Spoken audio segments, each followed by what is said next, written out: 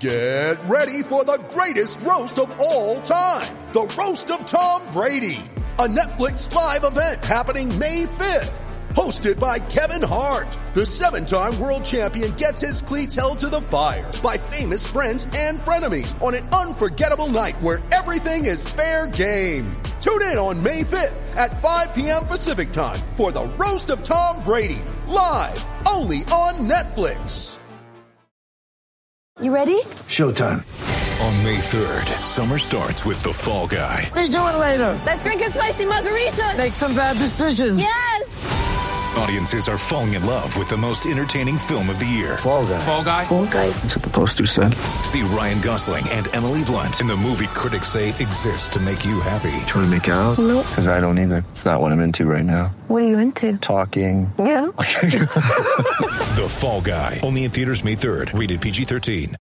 Mother's Day is around the corner. Find the perfect gift for the mom in your life with a stunning piece of jewelry from Blue Nile. From timeless pearls to dazzling gemstones, Blue Nile has something she'll adore. Need it fast? Most items can ship overnight. Plus, enjoy guaranteed free shipping and returns. Don't miss our special Mother's Day deals. Save big on the season's most beautiful trends. For a limited time, get up to 50% off by going to BlueNile.com.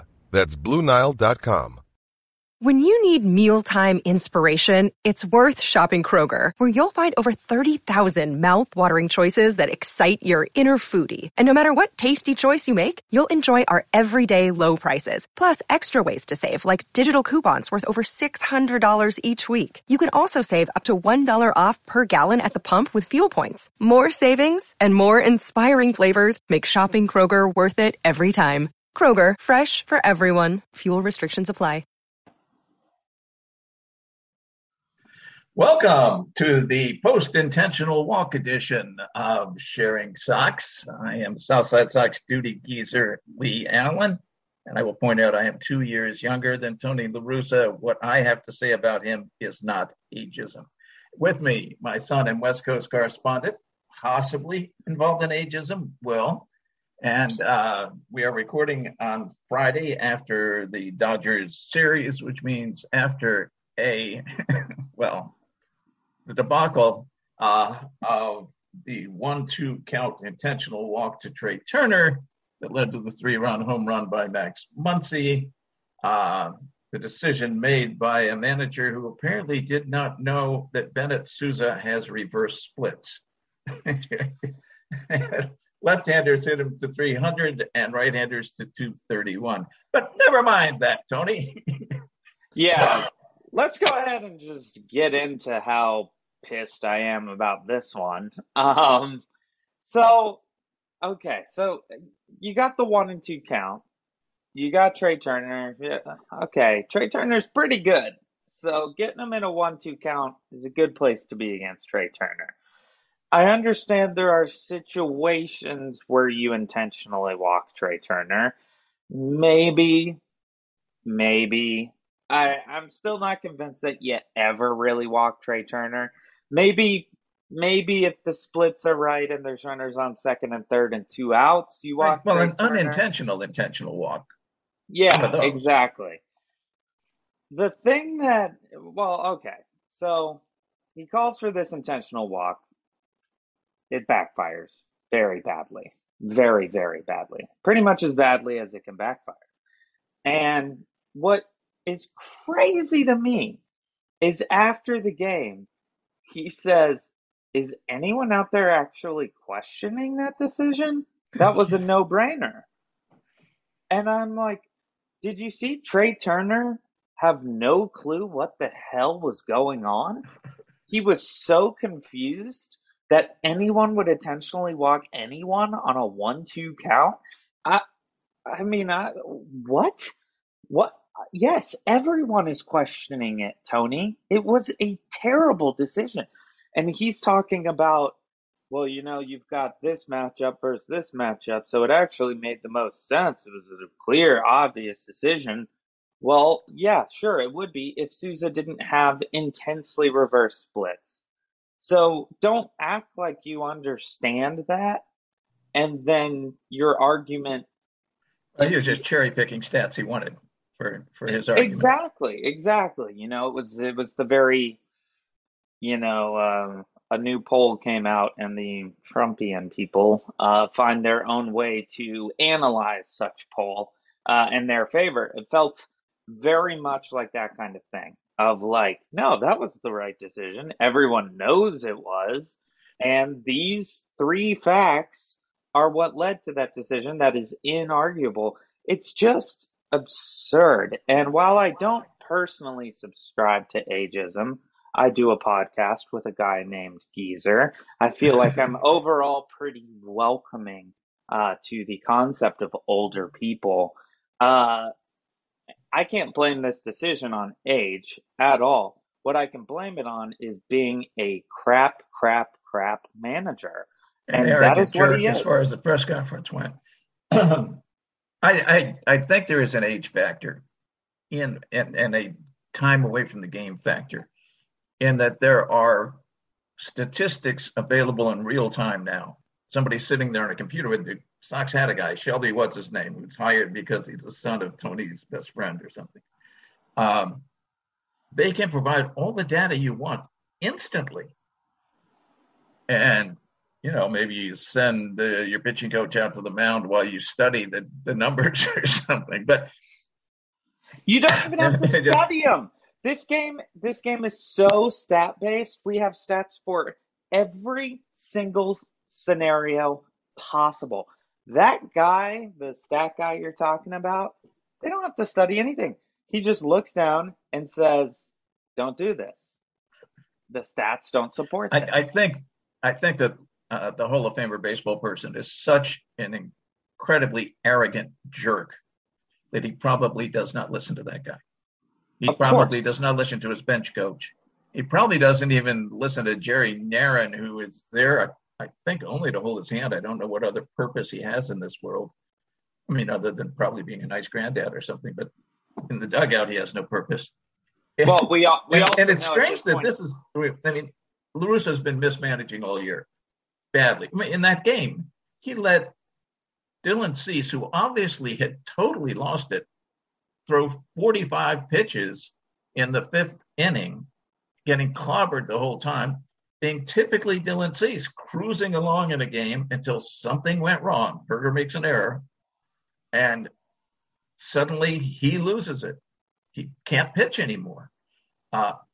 It is the history of Dylan Cease. I've said many times I wish Giolito had taken him aside, maybe communicated in the offseason and said, look, these guys did wonders for my head. Maybe you ought to talk to them, see if they'd help you untense, you know, deal with things better. Possibly.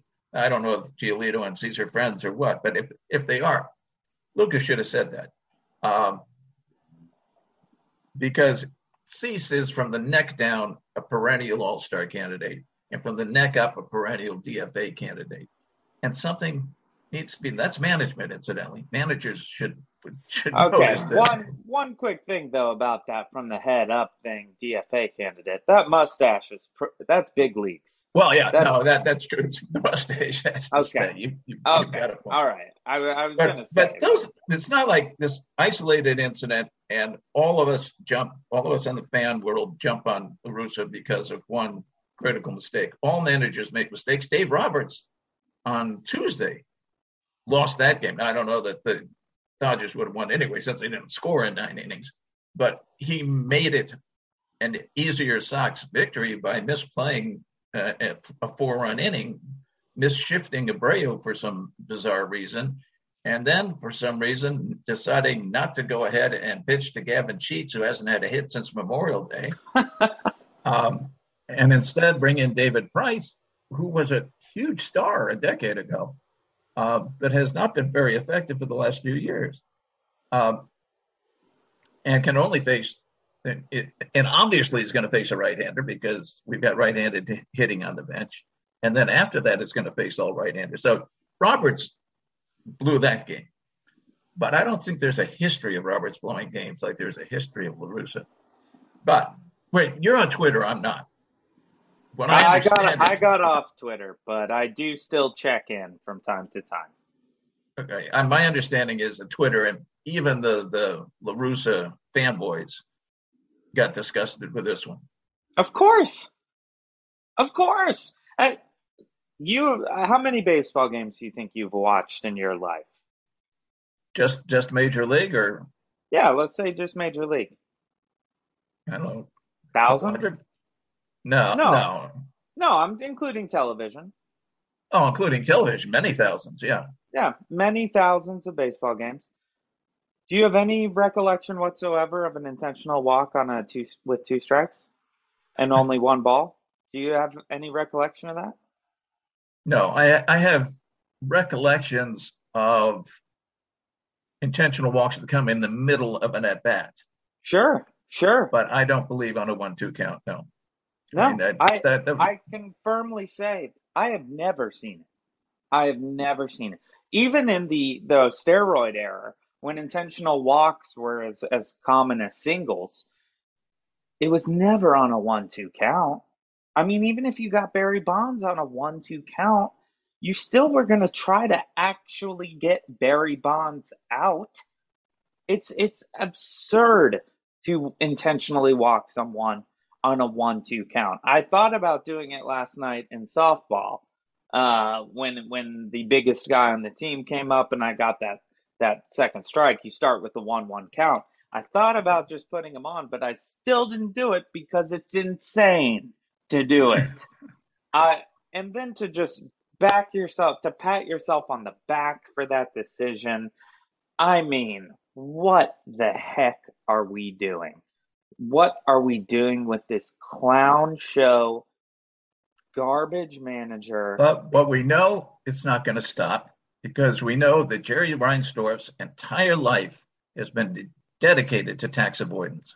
He was a tax attorney who helped others avoid taxes. Then he went into avoiding taxes for himself. He went into sports because it's a tax avoidance industry. And the big tax avoidance for him right now, I'm speculating, total speculation, Jerry. I'm speculating that the big tax avoidance right now is the rule that appreciated items are inherited at the value when the person dies, which would mean, in his case, his kids would get, he owns about 20% of the team. So let's say $400 million that they have no capital gains to pay on. They'll have inheritance tax, but not capital gains to pay on. Whereas he paid about 7 cents, they'd have to pay capital gains on all of that, hundreds of millions.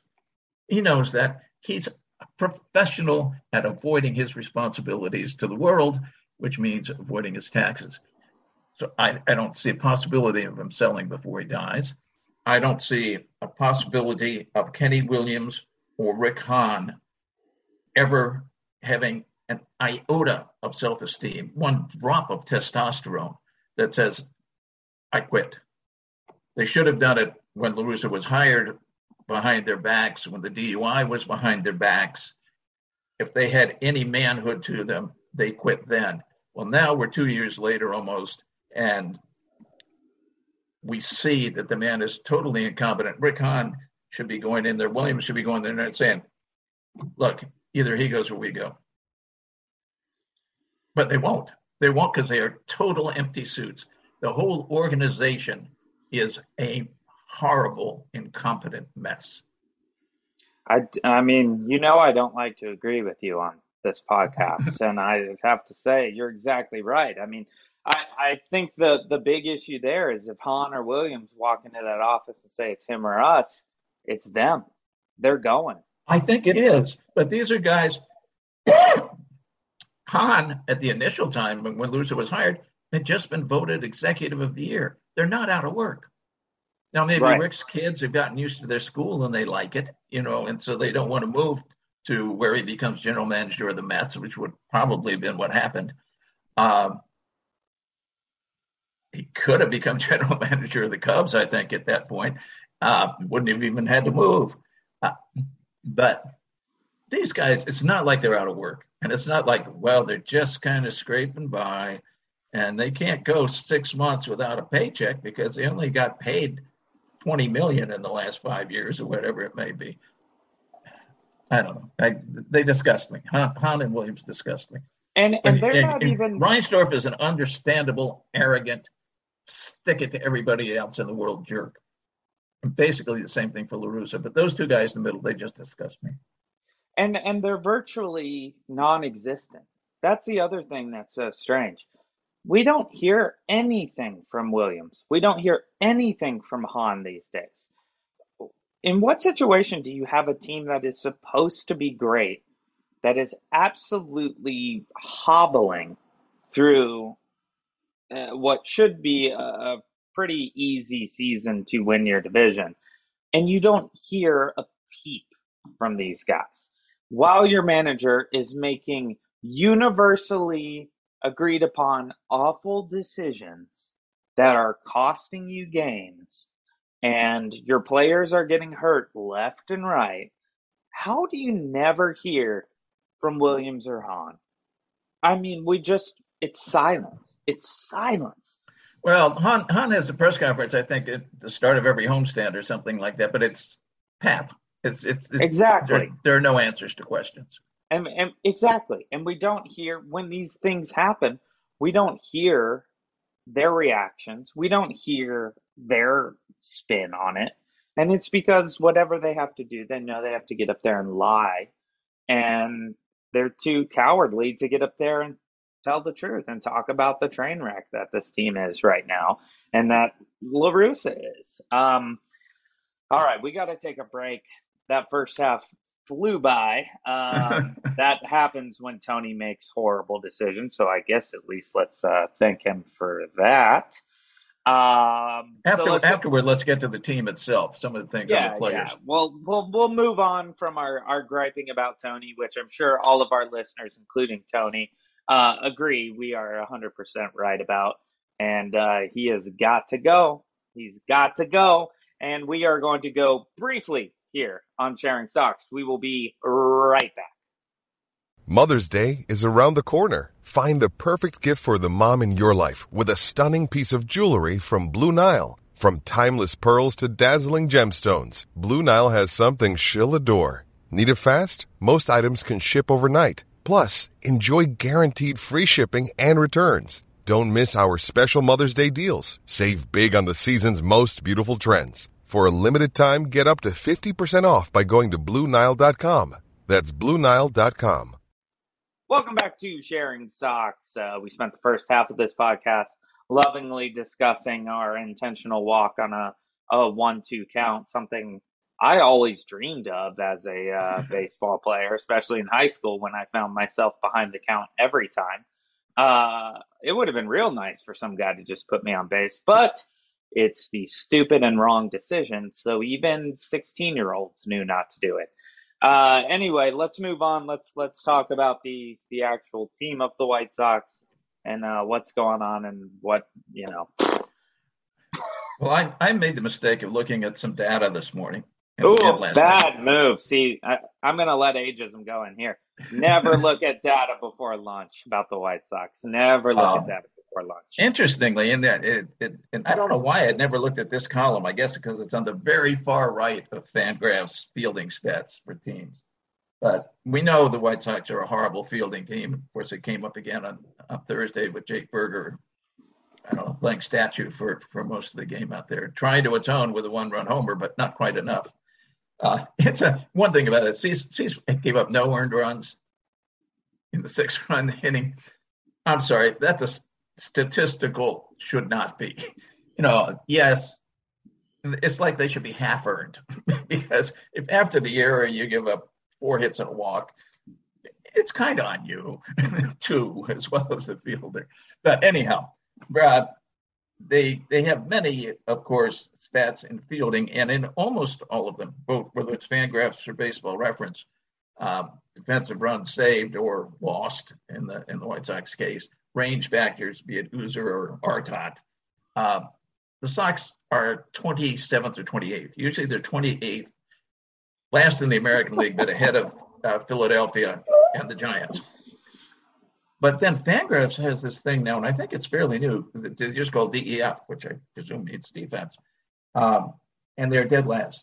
I mean, it's not even close. Dead last. And then Baseball Reference has one that it's kind of a compilation. Dead last, the worst fielding team in baseball. Yeah, substantial problem that Rick Hahn likes to get guys who can't catch. But, that's on your manager too. You're supposed to work on these things. You're supposed to. And I've looked up individual D-WAR, their last in D-WAR. The only positive, Reese McGuire. Luis Robert on one time that I looked was even a negative, which can't be because of his catching or his range, but his throws go by way of the moon, and that could be cutting down on that. If you watch the aerial view, usually on the replay, not on the live action, but there'll be an aerial view of a hit to the outfield, and it'll show the runner coming from second base.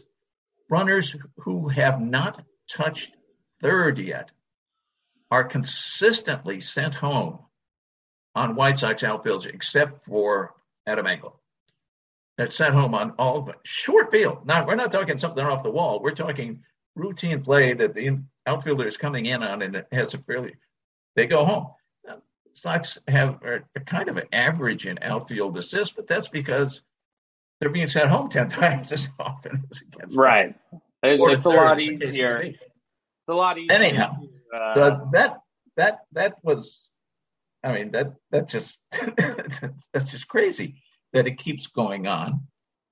They tried Yoan Moncada as a defensive replacement, which is an interesting to do when you're behind. But maybe necessary. Yoan's hitting just nothing. I mean, he's barely alive. It's sad. The Moncada situation is just sad.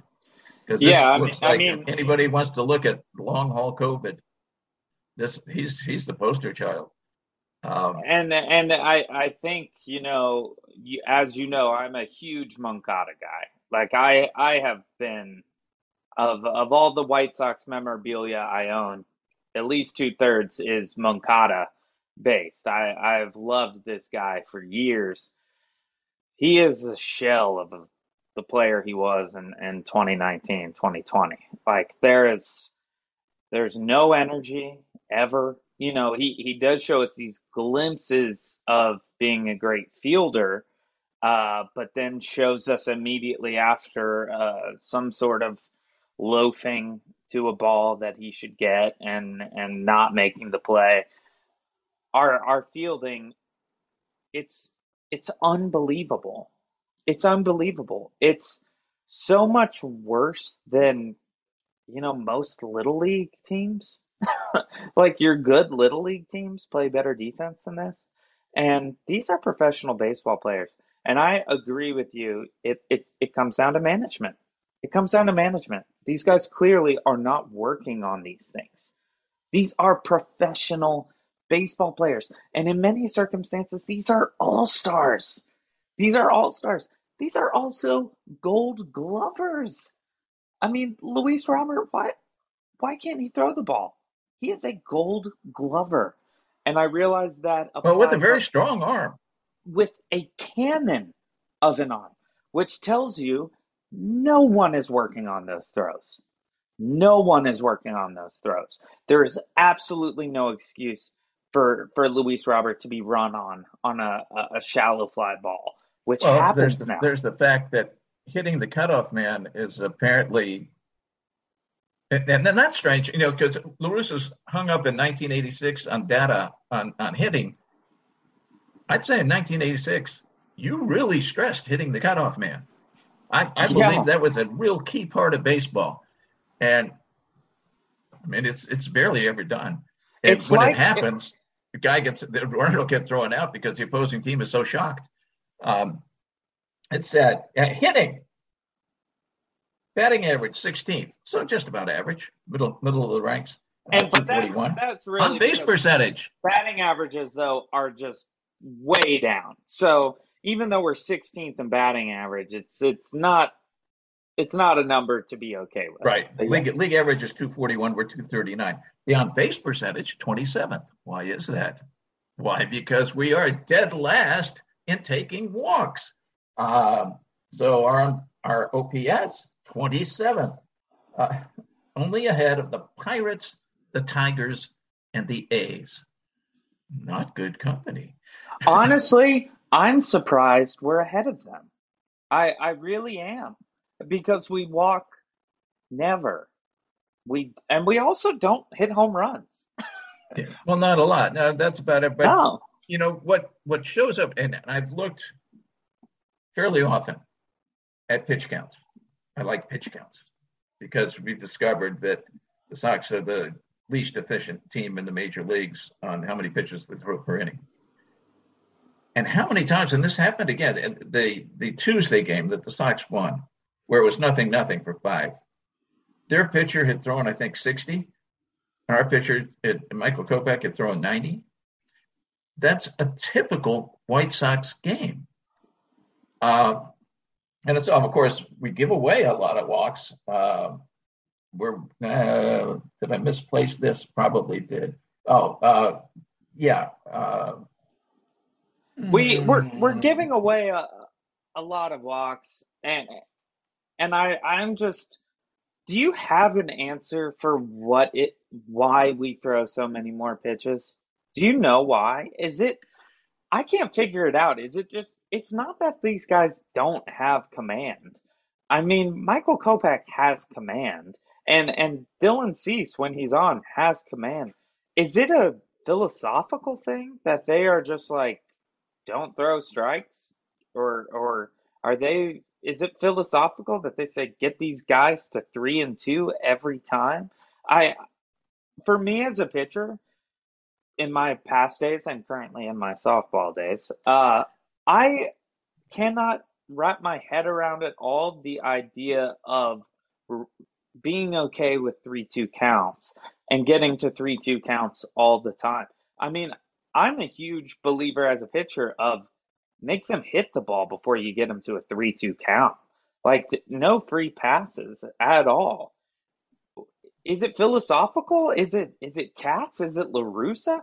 Why are the White Sox pitchers? I mean, when guys are having great starts for the White Sox, great starts, I'm doing finger quotes for those not watching.